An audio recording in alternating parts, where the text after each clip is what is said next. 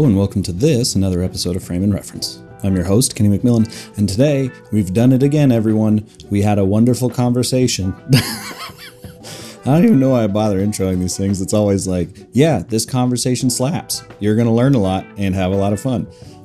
This week we're talking with Wendy Stanzler. She is the director of Made for Love, as well as For All Mankind over on the Apple TV Plus.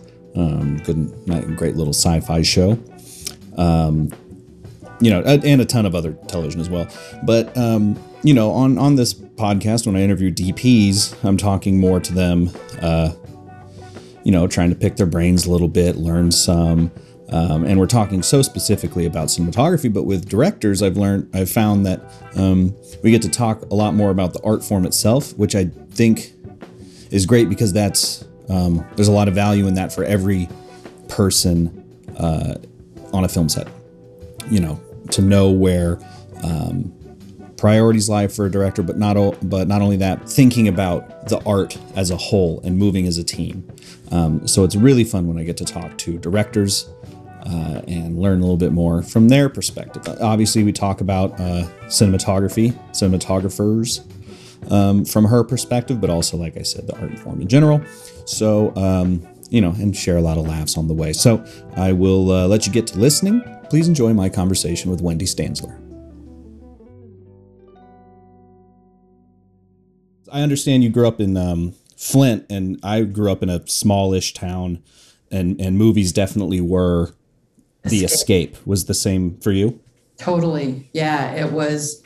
I mean, I look back with great fondness, and, even before this horrible water crisis there, I always appreciated that my values were kind of developed in a working class place, because entitlement is something that I find pretty repugnant. And so, great work ethic, surrounded by people with amazing work ethics. And, sadly, they believed in the American dream and their dreams were crushed. But my childhood was still filled with hope and possibility. And quite frankly, there's a seminal moment that I will share with you, which is I was at Michigan State, which is a great state school, land-grant college, home of the world's largest hairball. Not kidding. But I was there in a revival house.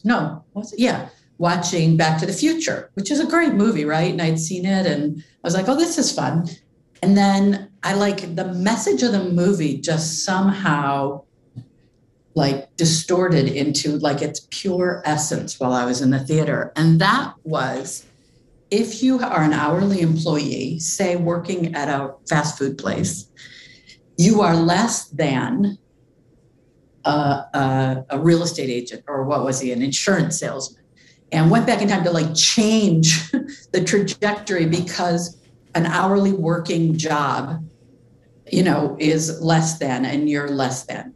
And I was sitting in this theater full of people that worked in the automobile industry, hourly employees.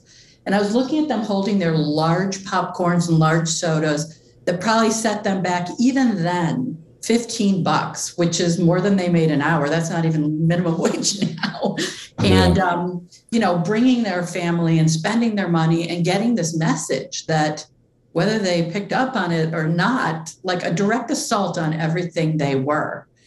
And I, at that moment, thought, now these are the real heroes. Why aren't we watching stories about them? Does it have to be in the suburbs? Do they have to be middle class? Do they have to be white? Do they have to, on and on and on. And I just thought, if I can ever realize a dream, it will be to tell stories about people who normally don't get stories told about them, because, perhaps it's not sexy, or perhaps it's not aspirational in the Hollywood sense of it. So that is a really big moment for me. And it was a very personal, internal thing, but it just, I'll never forget that epiphany. It's funny you bring that up, because I'm kind of, I don't know, proud of you is not the right word, but I'm glad you clocked that early, because that actually had to be explained to me kind of recently. It's that's the one part of the movie that isn't very rad. Like his family turned into a bunch of schmucks. Yeah. Like they're like, you know, they have nice cars and everything. They're like, what is it? Very 80s word I'm trying to think of. That's pretty good. But yeah, no, but like, what is Yeah. it? You know, not the opposite of hippies. Whatever. You know, American Psycho, basically that. But yeah, where it's like that they were making that value judgment, and in the film's eyes, this was better. Yeah. And I was like, as a kid, I did not pick up on that, but of course, like that is not. Why couldn't they be doing the same thing, just happier? Like, why couldn't Biff get his comeuppance, but still, maybe they do have a nicer life, but why did they have to suddenly be tennis playing? Why does that make you a better Yeah. person? You know, does that really make you a better person? Yeah. No, it doesn't. And yeah, it was like the message just came through in this way that was just it still resonates. And that was a long time ago, trust me. And it, you know, I think things have changed. We're talking about television, and, you know, the face of television and programming has changed, and there are more voices, and it's the beginning and it hopefully will continue to do that. But, you know, there are, you know, The Bear, or there are like these great new shows where, you know, they're kind of in the trenches with people that are struggling and living lives and having interesting experiences and being captivating in that way. So yeah, it's interesting. I completely appreciate storytelling when it comes to like outside the box stories and outside the box heroes and heroines. You know, I'm into really the female heroes even more, looking for situations that provide the opportunity to tell those stories as well. But yeah, it's interesting. I don't know that everybody kind of comes to that, but it certainly speaks to your, you know, sensitivity and your political kind of. I appreciate that you kind of found that too, because nobody else ever. I've told the story a few times, and it seems just sort of like, you know, and the next question, it's like, okay. I think the issue is that it's kind of, because even Marty, like now he gets his fancy new car and he's like, I fucking made it. And I think it's easy to get wrapped up in the emotion of the scene, which is life is better. Yeah. You know, and you don't really think too deep about that situation. Yeah. But his parents definitely, the second someone pointed it out, I was like, oh, they are kind of gross now, aren't they? Was it always movies with you, or were there other like art forms? Did you kind of like start in photography or anything, or were you much more the story element? Obviously the photos. Yeah. This is a friend's photography. Dan White, who's a great photographer in Kansas City, who's done some amazing portraiture. I've always really loved photography. I love visual arts. I took art classes the whole time I was growing up, whether it be drawing, ceramics, like always. Yeah, there's a deep appreciation for fine art. And, you know, we grew up every year or so, we'd go down to Detroit, to the Detroit Art Institute, where there's a one of the only maybe the only Diego Rivera mural left in the United States. I just came back from Mexico City, where there's billions, and it's amazing. But it's one of the few that wasn't torn down because of the politics. And that was like, still, it's like going to church. Like anytime I'm in the area, I go there because it's a big, I don't know, just something that's a big part of my life. So yes, visual arts. And of course, you know, I was glued in front of the TV just like every other kid. But movies, you know, going to a movie theater is transportive. Like you literally lose track of time, lose track of sense of place.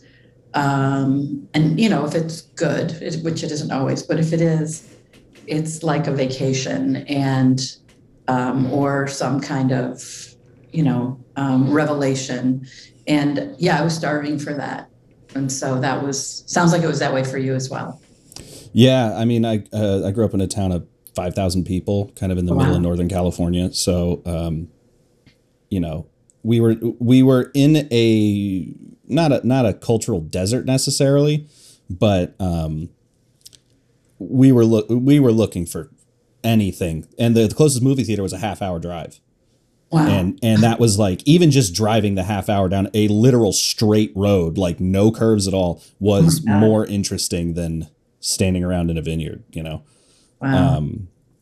So yeah, it was the same thing. But I wanted to, you kind of touched on a few things there that I don't really plan questions necessarily for this podcast, but I have like a few things I wanted to touch on. One of them being that you just kind of mentioned was, you know, television has become so good recently.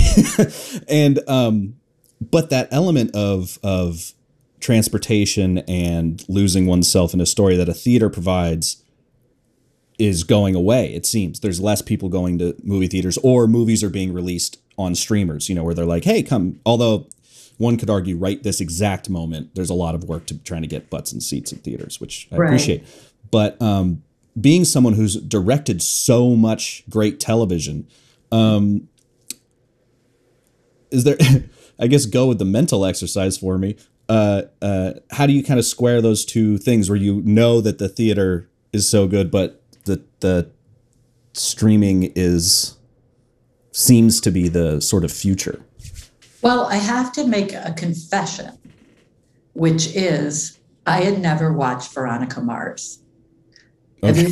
Have you watched Veronica Mars? Thanks to my girlfriend, yes. Okay. So I had never watched Veronica Mars, but I've worked with all those writers. I recently did the finale of the new reboot of Party Down. And all the writers and producers, you know, I'd worked with a lot of them on various other shows, but I realized, like, looking at them all, they'd worked together for years. It's really like, you know, Robert Altman kind of like, this is our theater, or the Mercury Players. Like, they really work together whenever they can, the actors, the writers, whatever. And so I was like, what was the origin of this? And I looked back to Veronica Mars, all of them. And of course, you know, I just thought, okay, let me see what this is all about. And I started watching it at the beginning of the summer, and I couldn't stop. It is so good. I had no idea. I literally watched the whole thing this summer. And in a way, I felt that kind of feeling where I was so like, what happens if something is that good, like Veronica Mars? It's so good. I wish somebody had told me. Although I think I was a little older than the target audience at the time, just by a little. But wow, I mean, Kristen Bell has got to be she's so talented in every single way. But there's just this kind of knowing intelligence that character has that is, you know, self-deprecating and humorous and everything that is compelling as a person. And so there's just that, at least this summer, it hit this perfect note for me. And I watched it constantly. Like I would watch 3 episodes in a row, maybe even 4.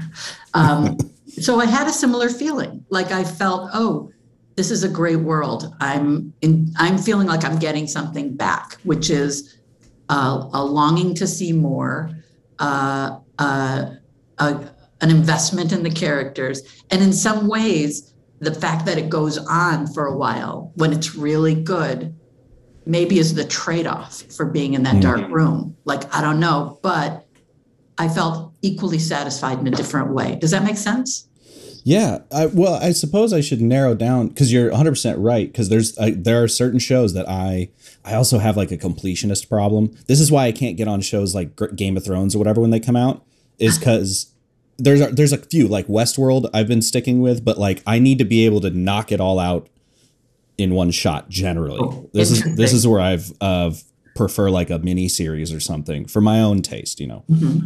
But question is, do you think being in a room with other people makes a difference? Yeah, I do. It does. And what is the value of that? Well, I mean, I remember, gosh, I wish I could remember the name of this movie, but I remember going to this movie. It was with John Turturro. It was when I was living in New York. And he was one of these brothers that were like shut-ins and antisocial. I could look it up, but I'm not going to. And whoever was sitting next to me, and I have no idea because I never looked over, but I know it was a man. And when it was ending, he was just sobbing. And I reached into my purse and grabbed a tissue and just handed it to him without ever looking at him.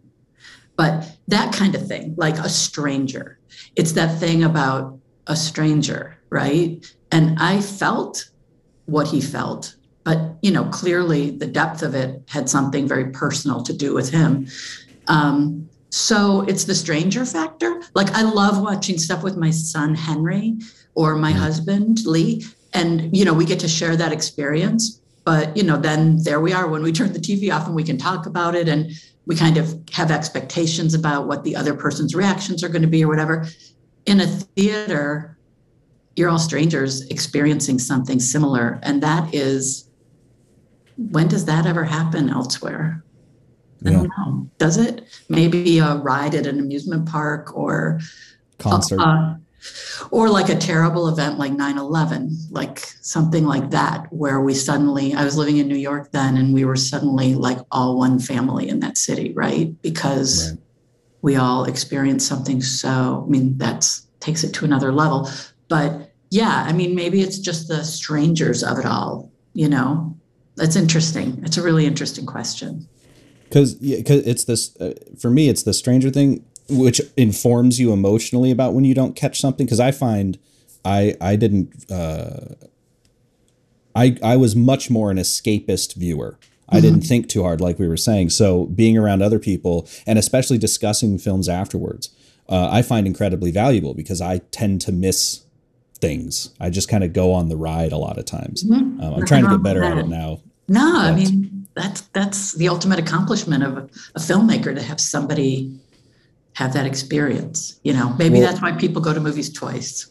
Yeah. Well, it's funny too, because I recently, in the past like 5-6 years, as I started to work more professionally, I've been trying to become more critical in the academic sense of film. And unfortunately, that muscle has now started to activate in the middle of certain films, like Jurassic World I just watched, and like, God bless everyone who worked on that film. But about halfway through, I was like, why? Why are we doing this? That sometimes happens. I watched Gray Man, and all I kept thinking is, they were cast wrong. They should have been the opposite. But I love the Russo brothers. Like, what is it? Winter Soldier is like one of the great films. I know that this could be great, but they're just miscast. They should be the opposite. So once in a while, that him and Ana de Armas. No, that the two leads, the two male lead. Like, I think that Chris Evans and Hottie McBody. Yeah, that he should have been the bad guy. There was just something in my mind like that started seeing it with them, with the other person's role, and I thought, this would be more Chris Evans. He's way more likable. It's hard for him to shake the likableness. Yeah. He's just, there's nothing dastardly, like innately dastardly about him. It was good, but it was like, I watched it going, they should be, anyway. So that occasionally happens, but I'm bummed when it happens. So I know you. I just saw that 2 days ago, and about halfway through that, I didn't have the critical brain click off, but I did start going like, oh, this is a superhero movie. I thought this was going to be a spy movie. This man is running on top of trains. Things are exploding. Right. They're so good at that, man. They're so good. I do love Ryan Gosling in most things, but the same thing. He can't shake that weird sort of dry wit character, that drive person he is. It was less that I had, he's great in the role. It was more like, and but then the bad guy should have been worse, So he was great, but watching Chris Evans, just sort of thinking, oh, that would be interesting. It was more. He's too funny. Yeah. And he smiles a lot, Like who shouts "you douche" when someone drops a grenade in front of you? Like, that's funny, right? But they're both really good actors. Don't get me wrong; they're great. It's just something that got in my head. Sure. This actually brings us to a good question, which is, as someone who's directed, there's actually a few angles that we could take just off this idea, but you've directed a ton of stuff, and most of it's great. And I only say most because I haven't seen all of it. Obviously, I don't mean some of it's bad. But how do you tell especially in the case where you just dropped into a situation, what are the hallmarks of telling a good story? What are the hallmarks of a good story? Because I saw a quote from you that said, like, as long as the story's told well, like, it works, it engages you. So how does one achieve that? Well, writing, if the script is, you start there, right? The words and the complexity and originality and all of that, characters. And then, pathos. Do you care?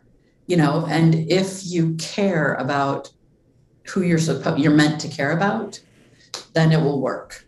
And so sometimes you have to find vulnerability or find flaws that, sometimes an actor doesn't want to play into that or whatever. And I being an editor, having been an editor, I function from my heart, because what I would do is sit and watch footage that someone else directed and just each take, just like wipe, like Men in Black, wipe it, and then watch it again. Did I feel more on this one than I did on the last one? Why? And you just watch all the takes waiting to feel the most. And so I do that on set. Like I have an abridged version of instantaneous response, and I'm just a viewer. I know there's a huge mystery to what we do, but really I'm just somebody who loves to be a viewer, and then have ideas and collaborate and all that. But that's the point that I think is so deceptively simple. If you can sit there like with an open heart and go, you know what, I know I'm supposed to feel bad, but I don't. How do we fix that? Or, you're making this about yourself, but it's really about this person. So you're coming off as really selfish, or whatever it is that you are realizing why it's not working, to be able to access and articulate that. And so you create pathos and you create an emotional connection. Like that's it. I think that even, like what I'm trying to think of something so extreme, like whether maybe it's not a character thing, maybe it's a story idea, maybe like Dr. Strangelove, the world's going to end, or whatever it is, like you're connected in some way. So, I think it's so deceptively simple. It's something that we've talked about a lot. Obviously, this is primarily a cinematography podcast, and I actually do have some questions in that regard for you. But something that all the cinematographers and it keeps coming back is when someone asks like, oh, how do I make this look good? You could say, oh, 3-point lighting or backlight the shit out of it or whatever. But 9 times out of 10 is, does this make you feel correct? Like when you see, it's simple when you figure it out, but to articulate it, as you're saying, is sometimes impossible, because you're trying to basically tell people literally feel it out. Right. Don't stop thinking with critic brain. Start thinking with your heart, as it were. I've seen actors actually, I'm not going to name names, but I've seen an actor actually start a take, be so like, I'm going, oh my God. And then they feel self-conscious, they shut it down, and they even like cut on themselves. Like that's how scary that can be for some actors. And it's a shame, because the people that I've seen do it are capable. They just are, I'm not sure what the fear is, control. Like I understand that. I'm a control person. Although I've learned since being a parent that you have no control, but you have to try to believe that you do to function. I know. But yeah, it's sometimes it's brave to allow yourself to do that. Some people don't know. Like I cut a documentary a million years ago called The Last Party, which was, I saw that. Looking you up, I was like, really? Robert Downey Jr.? Okay, I really recommend it, because there is an actor who, he's become something that's, he's a producer, he's a creator, but he's always had this gift like that he was born with that was bigger than him. And his life has been learning how to wrangle, manage, and make that work for him, because what he had in an enormous, like beyond his capability of even understanding it since he was little. Most actors should have a little bit of that. He just happened to have, he just is. I really recommend. I just watched Weird Science last night, and I hadn't seen it since for 20 years. Yeah. And I was like, oh, it's Robert Downey. And sure enough, like every scene he's in, you're like, he's doing it. It's one of his first movies, and you're like, there, yep. I think that his father was a filmmaker. He was in a free, albeit probably pretty chaotic, and it obviously was, created issues that he had to deal with. But watching him while I was editing that, he happened to be doing Chaplin just before. So when we were finishing, Chaplin came out, and that was like, who can do that? And it's that only on steroids, just because of who he is. But it's it's being able to at least crack open a little bit and see that. I think there are a lot. I would imagine it would be terrifying. Like, I'm not in front of the camera. So, but I do my best to, get what I feel will serve and, what the actor will be happy with in the end, because, anyway, yeah. Well, because that explains it. Sure. It's tapping into that emotional center that everyone has. But often no one likes to be vulnerable. And in cinematography, I always say, like, there's this fine line between in photography as well, like capturing the subject as they are and doing what was described to me. And I don't know who said it, but it stuck. I say it like every day. Do your buddy a favor. Sometimes, like in a portrait scenario, I used to shoot film. I still shoot film, but I used to shoot film and not edit. And I would say, that's what you look like. And I would get less gigs. Right. I wonder why, right. You don't always have to be 100% truthful. So I can imagine with actors, there's somewhere between pure raw emotion and picking the take that maybe is a little more favorable to them as a person and not an actor. Right. Did you see, it was just on, I think, Showtime? Is it called First Wives or First Women? It was a show about Eleanor Roosevelt. It went between the time of Eleanor Roosevelt, Michelle Obama, and Betty Ford. And it was the story about these first wives, and it was amazing. I didn't know, there was so much about Betty Ford that I did not know. But I also know that Michelle Pfeiffer was playing Betty Ford, who is quite possibly the most beautiful woman that ever lived. Sure. I've always thought that. I look at her and I'm just like, oh my God, she's so beautiful.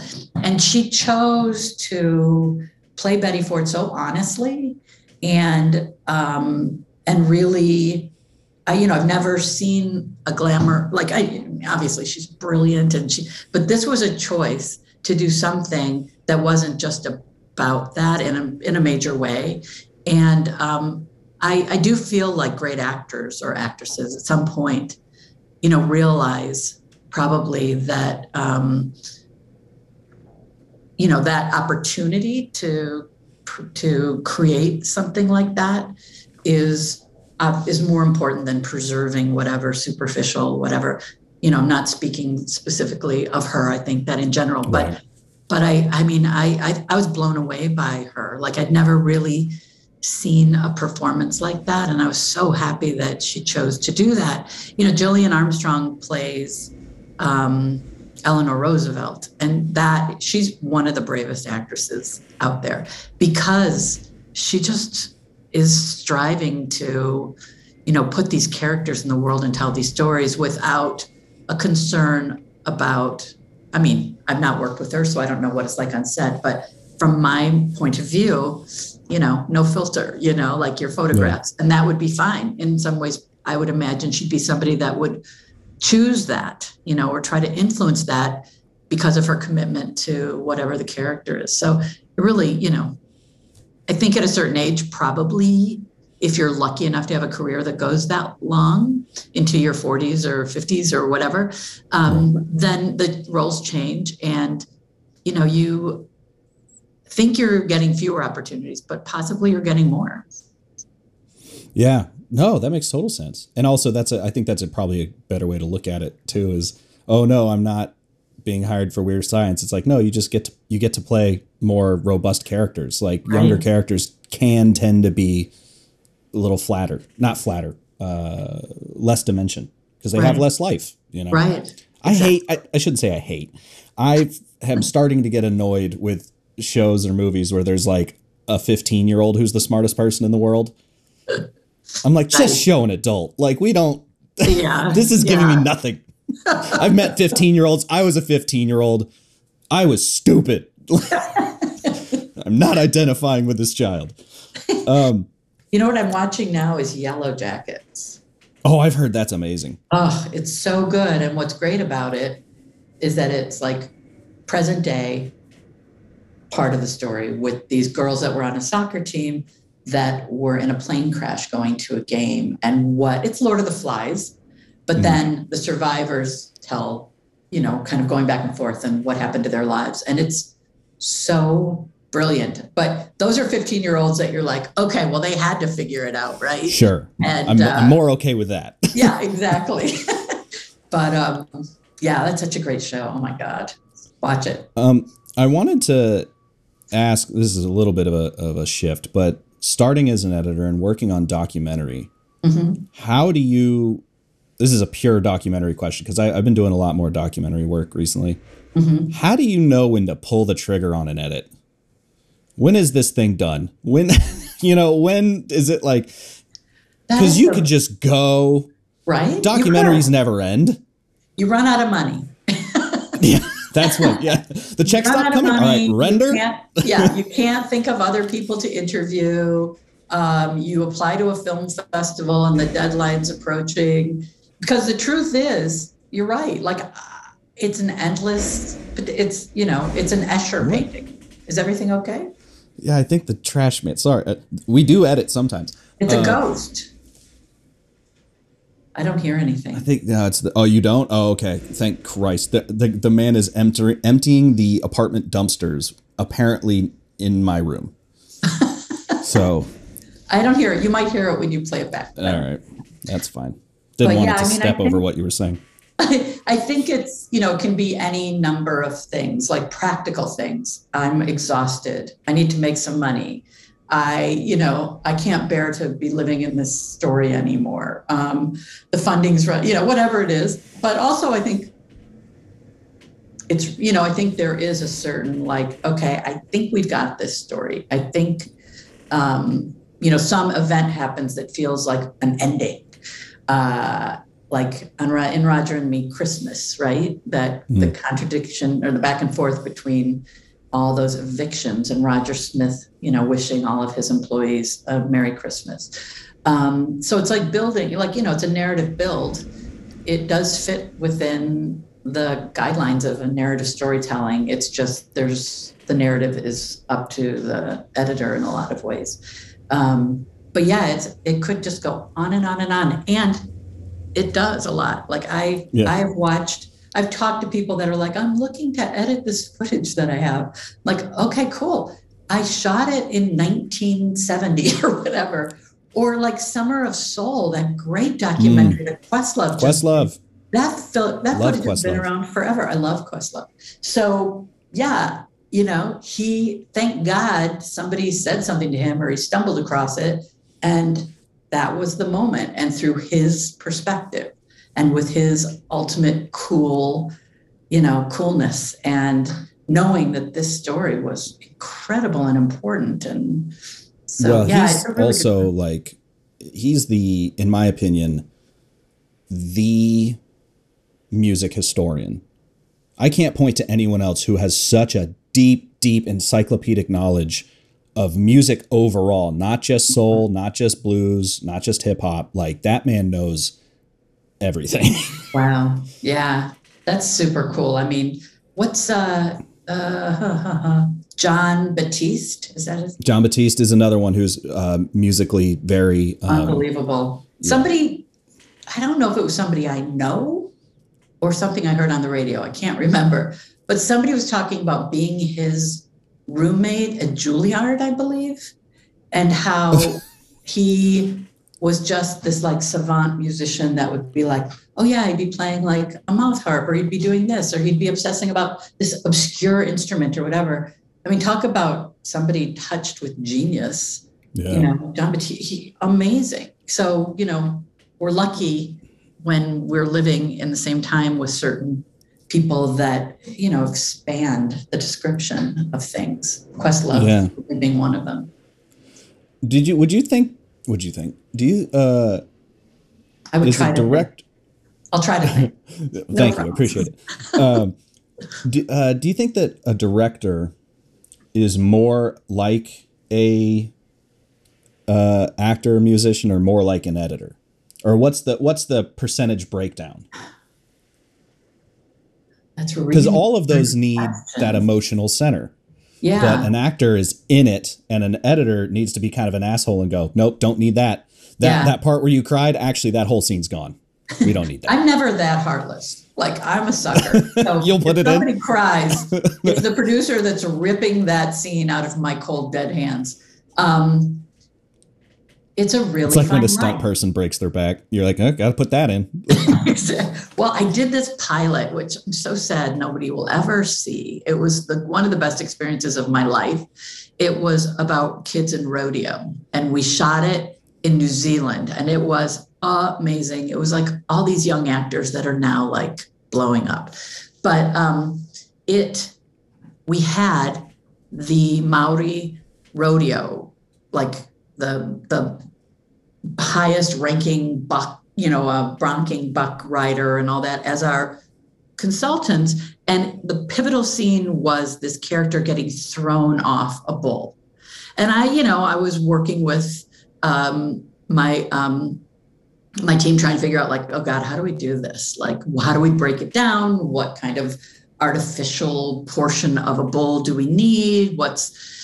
And so we broke it down, storyboarded. Those are the kinds of things I storyboard. Otherwise, I'm like, But sure. That kind of thing you do. And the guy who was the stunt rider, who was the #1 bull rider in New Zealand, took a fall while we were rolling. Like, he decided that he was going to try to do this stunt for real. And he got stomped by the bull. Like, it was so terrifying. Fortunately, he got up eventually and he was fine. But, there are that's the closest I've come to what you're saying. Like, they break their back, they whatever. That clip's going in. It was like, I did not ask him to do that. I would never do that. I'm a safety person. But he was the most knowledgeable about it, and I guess thought he could do it without communicating that necessarily, and just was like, and it was brilliant. So I'm in between. I'm like, I think because I was an editor, I have this like skill set that allows me to really kind of go, I would never use that. Like, my heart breaks when I'm working with a great cinematographer and they pitch something that I know is going to be really cool, but it just isn't about the story. Like, it's about and I think there's a time and place for all of that. Like, I'm always trying to like have a few gorgeous moments because it's photography. So the editor goes, okay, I have so limited time. I need to do this. I don't think I'll have time to have that in the cut. And so that's a difficult situation, because I never want to diminish anyone's creative enthusiasm or generosity in that way. But I'm back and forth kind of going, I don't think I'll use that, and mostly I have to give the time to the actors for this. This is too important to worry about a 360 camera move that says our operator's really good, or whatever. Right. So it's a constant thing, which involves knowing what I think I want, taking advantage of every talented and amazing person who cares enough to kind of put their idea out there, and then making room for an actor who, you hope and usually has spent time thinking about something, comes with an idea, and sometimes it's not what you've thought of. So you have to have time to kind of reconcile both your things, or just actually they're the ones that are the most vulnerable, putting themselves out there. So just creating space so that the environment feels safe and inspiring to them. So there's a lot going on. And so I feel like I'm kind of doing all that at once and thinking about the cut in a way that I do just because I'm an editor. I was an editor, right? Yeah. Well, Is that and that an also, answer? yes, absolutely. Okay, good. Trust me. I personally on this podcast, people are not tuning in to listen to me, and I've gone on ridiculous rants. So everyone else is safe. Are you saying that was a ridiculous rant? No, I'm saying don't worry about it. I'm totally kidding. Totally kidding. But you do bring up a good segue for cinematography questions, which was A, storyboarding, but B, you've been dropped in on a lot of shows for 1-5, however many, a limited number of episodes. I won't ask that first because that's a completely different question. New A, how are you working with DPs in such a way that keeps you, like efficient and, and communicate? How do you develop that shorthand with a DP that you've never worked with? Or do you end up working with DPs a lot that are jumping to shows like that? I've had the good fortune of working with a lot of DPs multiple times. And, sometimes a DP will either make me not want to work on a show because I don't think their work is good, or I know that they have, trouble working with women or whatever. And then other times it's like, oh, I love working with this person, or I love this person's work. I cannot wait to. I think it's my responsibility. And this is interesting. I'm thinking of Pete Chapman's interview right now. It's my responsibility to, if the show's been around, I tend to not want to work on something that's more than a year old, with the exception of For All Mankind, which I did season 3 because it's so incredible. And, I would have done season 8 because that show is so incredible. But after like a season 2, the language is so dialed in that most shows aren't interested in deviating that much, which is great and fine for them, but that makes for a less interesting experience sometimes, unless, you're specifically going there to work because it's a genre that you want to do and you don't have that on your resume or whatever. But I think if you're going into a season 2 or later in a season 1, it's really, I enjoy watching everything that's been shot up until then. Then I can really understand the cinematographer's work. Also, producers hire cinematographers and they have a sense of ownership of a show, of a series. And in a lot of times, it's it can either be somebody that you're like, thank you for suggesting that's way more in the language of the show, or them, well, thank you for pushing us to do that because that was really cool. So it can go either way. But I think if you watch the show and it's early enough, you can kind of, take what you see and, kind of synthesize it into, your creative process for this show, and then really study the sets and the locations and pitch stuff, and find, alternating DPs on a show is great because then you get to prep with a DP, and that's fabulous. Right. Because there's room because one of them's working on something and you have time. Exactly. So that's great because you're like having this ongoing creative communication. Like on Made for Love, I got to prep with Nate Goodman, who I think is a great DP and a great guy. And he's a director too. And I love that guy. So we got to do some prepping together on several days. And he's so like enthusiastic and fun and like very useful in his creative process. And so it's really, it's really stimulating and fun to be around someone like that who loves what they do still. And so, when you get to prep with someone like that, that's the best. That's the gift, right? And like maybe you've been to the location 3 times and the 4th time they get to come with you and they're seeing it with fresh eyes. You're pitching to them what you're thinking.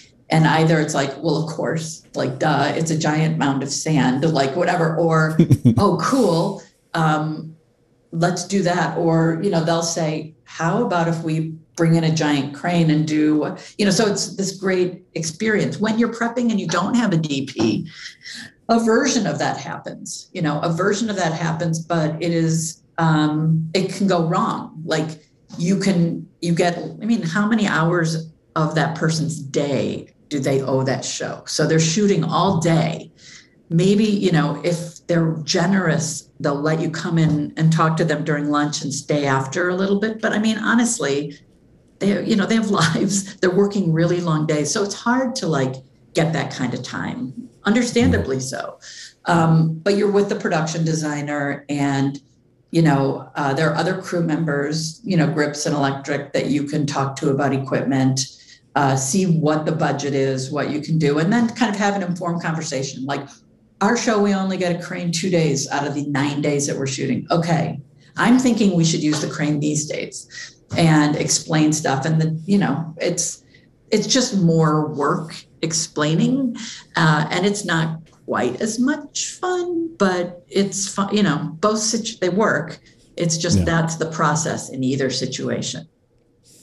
So in your mind, is a good DP more, is it more important for a good DP to be that person that's fun to work with and collaborative and expressive like that? Or I already know the answer to this, but I'll rephrase it. How far does technical knowledge get a DP and knowing how to get a shot together and knowing what it's everything. Really? It's everything. Oh yeah, it's everything. If you're trying to do something and they're not sure how to do it, it's really frustrating, right?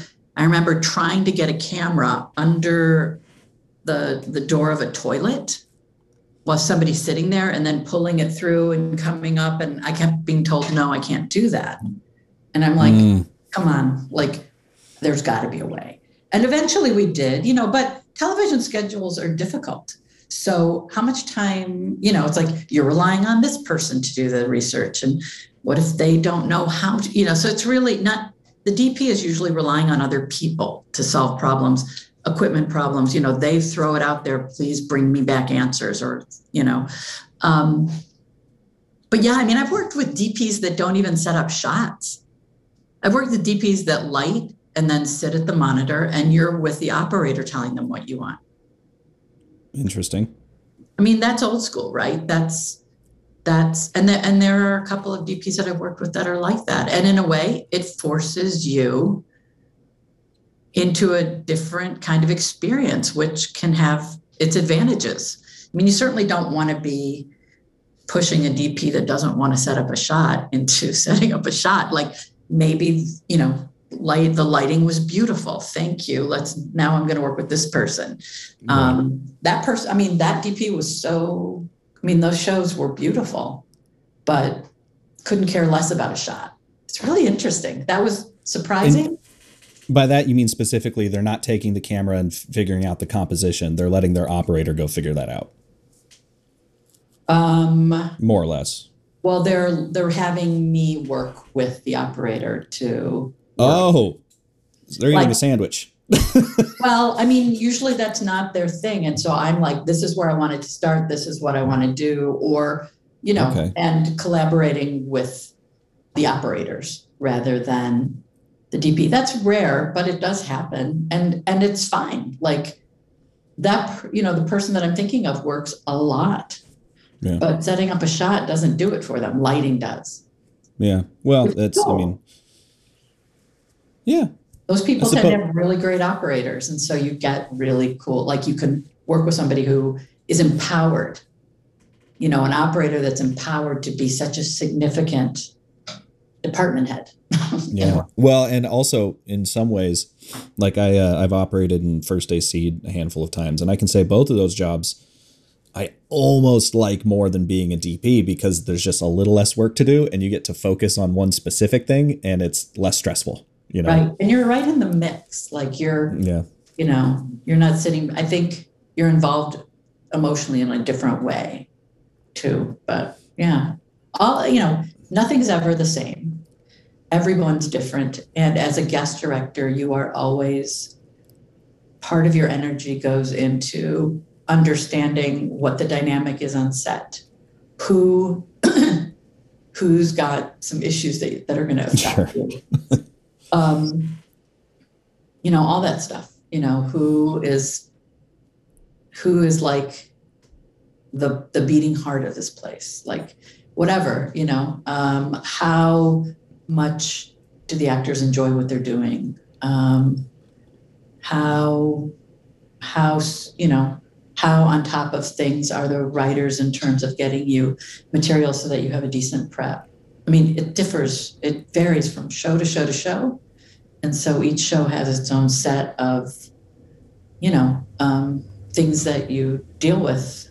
And it keeps you, it's really stimulating and fun, usually. So I'm going to reformulate that question too. Do you have any leadership advice? Because it sounds like, especially as a guest director, you're not running in, taking charge, saying, this is my episode. It's more like I don't know if lead from the back is the right word, but. No, it is your episode. You're responsible. If it doesn't work, you won't work there again. So you are responsible. It's your episode. But it's like, how do you connect quickly? It's like speed dating. And I've never done speed dating, so I'm assuming it's.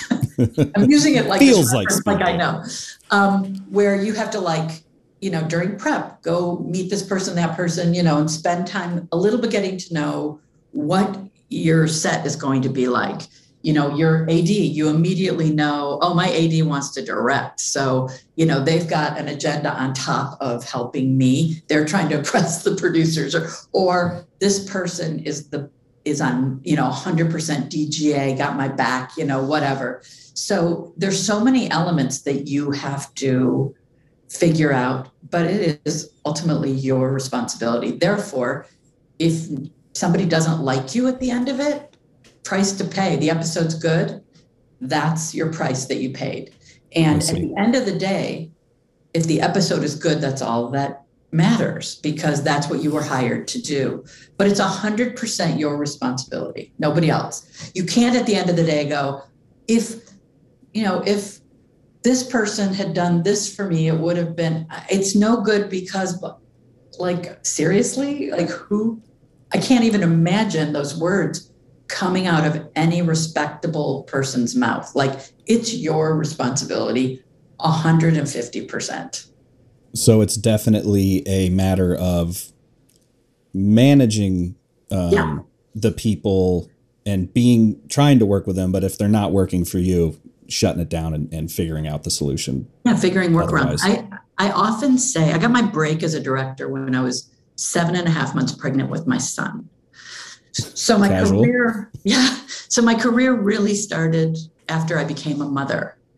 And it made me way more compassionate and way more understanding of bad behavior, whatever, not to take shit personally. I'm sure there are people that, walked away going, I didn't like whatever about me, which, I probably felt the same way, but I don't feel that way. I can't really tell you when I felt that way, but what you leave it on the field. What? You leave it on the field. On the field, man. Yes.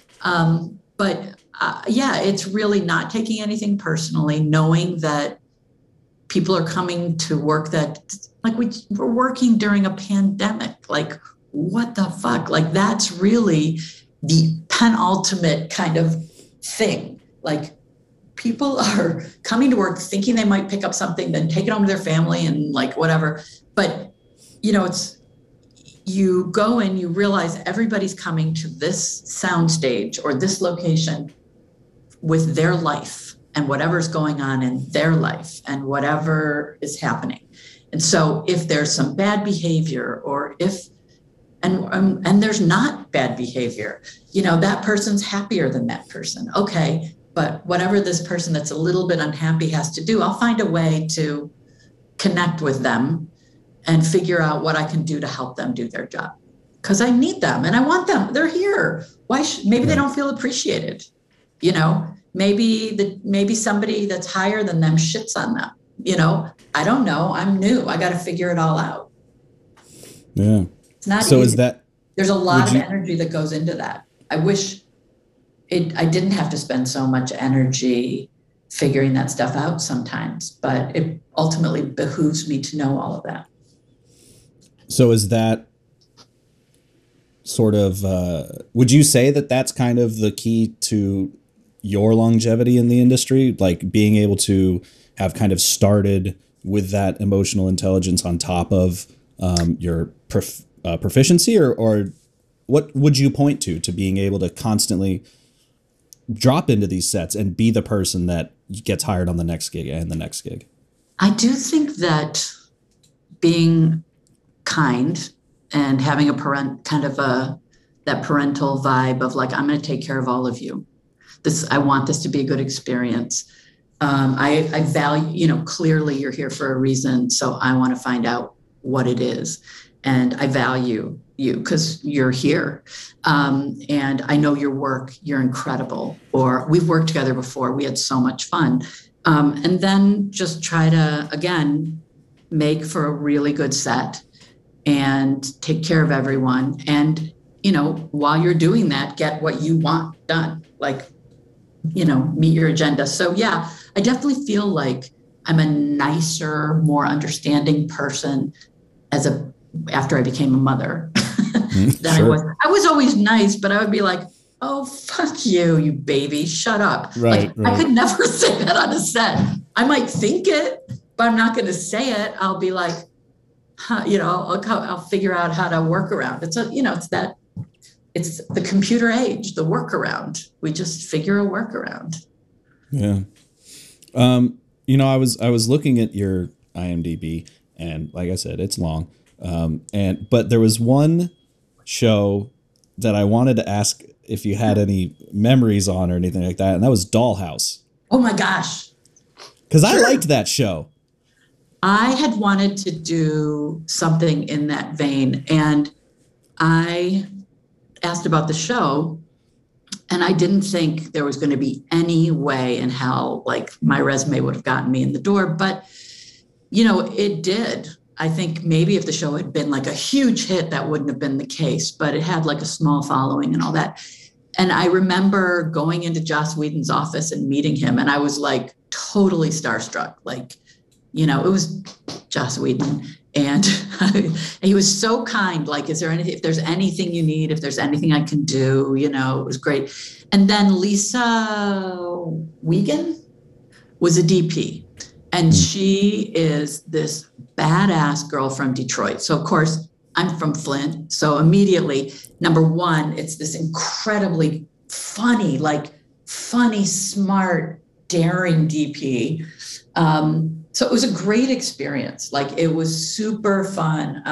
Lisa has gone on to do so much good work. And I really have fond memories of that. I have very, very fond memories of doing that, because it was out of my, comfort zone.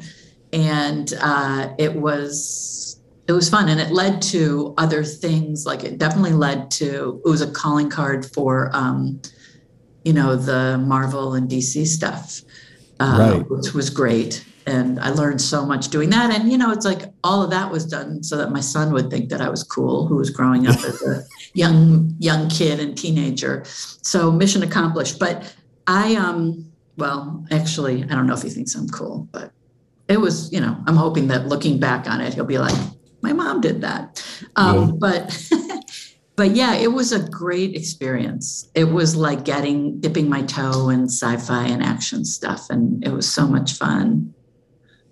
Because that was actually going to be kind of my follow-up question. Because starting with like Sex and the City and Grey's Anatomy and stuff, and then ending in this sort of, not ending, Gotham. You know something I don't know? Yeah, Gotham and Arrow and all that, and Made for Love and stuff, which is sci-fi adjacent. Well, not even adjacent, but is it always, when working with genre and stuff, is it always the same gig, or do you have to activate a different part of your brain? It's always different. It's always different. Yeah, it is. I mean, there's always a different kind of look I think once you're on a show, sometimes, it becomes easier doing multiple episodes, obviously. But, Made for Love couldn't be further from like a Gotham or a Marvel or DC show. But, there were skills that I learned on those shows that I had so much fun kind of leaning into for this crazy character-driven sci-fi thing, which was so much fun. I'm so sad that show didn't get a pickup.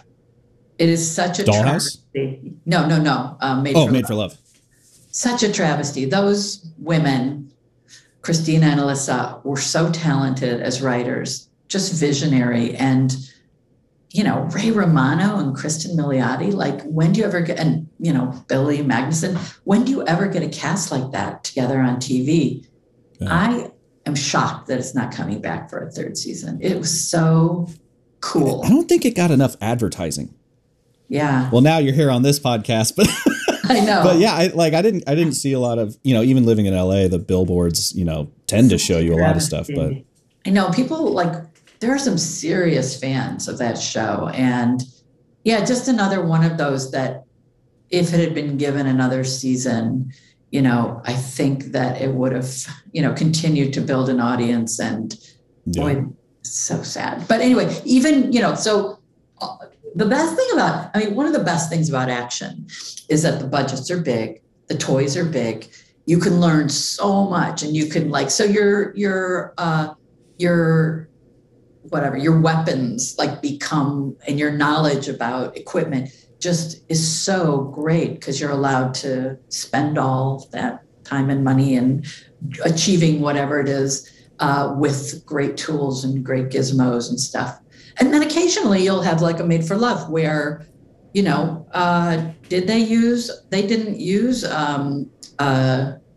didn't shoot any aerial until my episode, I don't think. Oh. But, I had this scene where they're driving down the middle of nowhere. And, so I used a drone and it was beautiful. And so you get to be like, hey, let's use a drone here. I don't know. They must have used a drone, but I guess it was not very common. Oh, they're not flying helicopters anymore. Yeah.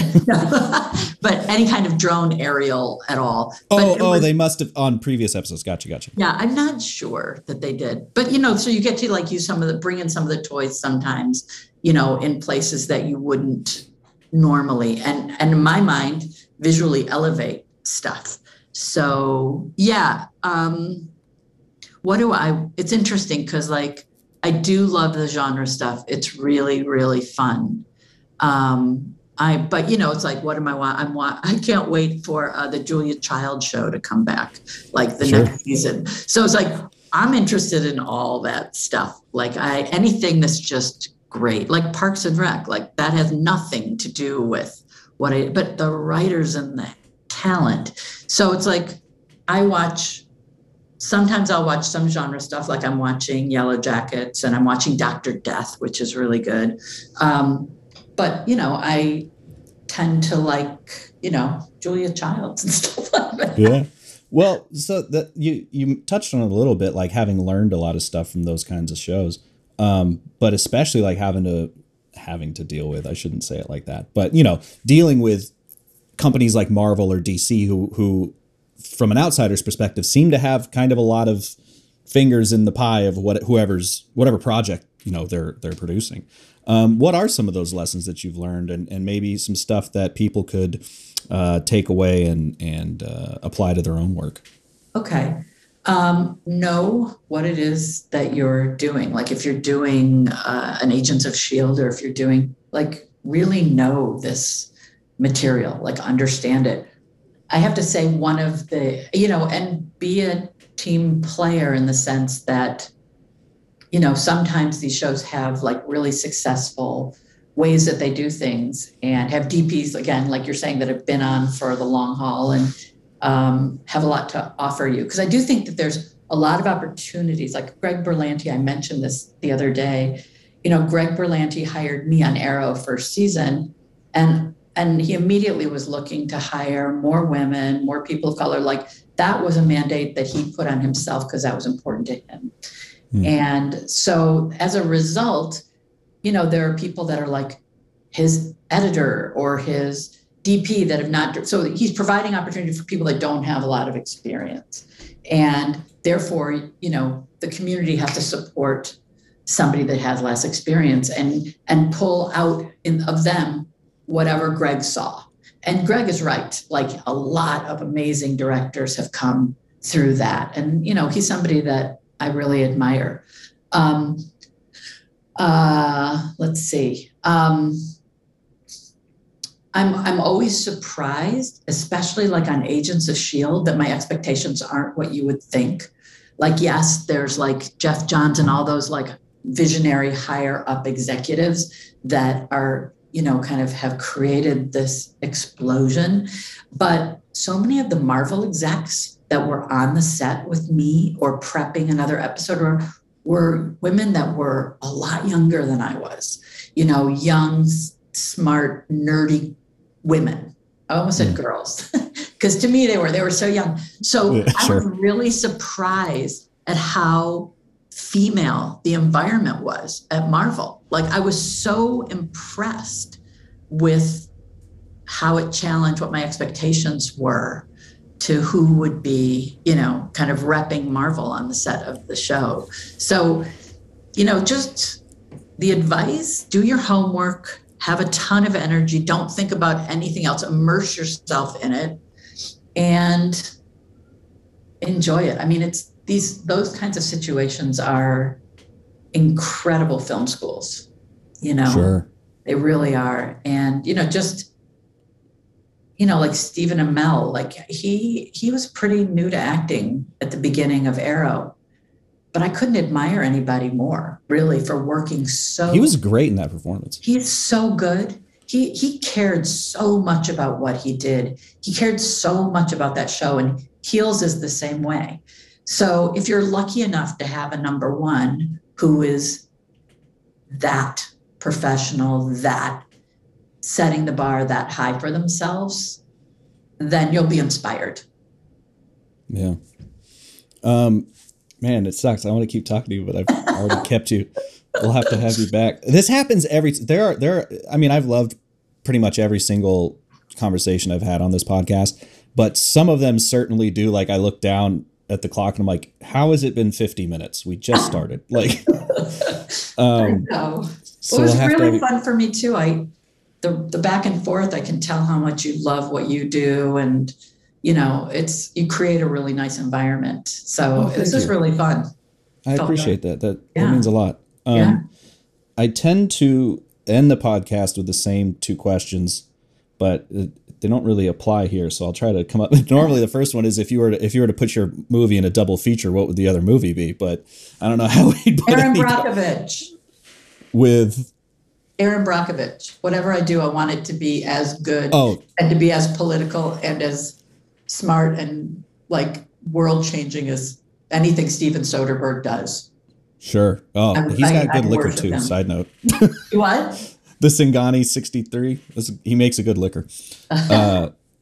That's a long story. But the second question would be if there is a piece of advice or something you've read, or maybe a book even that has stuck with you over the years that you would recommend or can recount. Can I tell you about advice that someone gave me? Yes, absolutely. Okay. So it was the second to last season on Sex and the City. I'd been told I could direct, but it was a short season because two of the cast members got pregnant, and so it didn't happen. And I was kind of holding off getting pregnant because of that. And so I was just like, oh shit, I can't hold off any longer. I'm like not a spring chicken. And what about if I'm pregnant the next season, would they allow me to direct?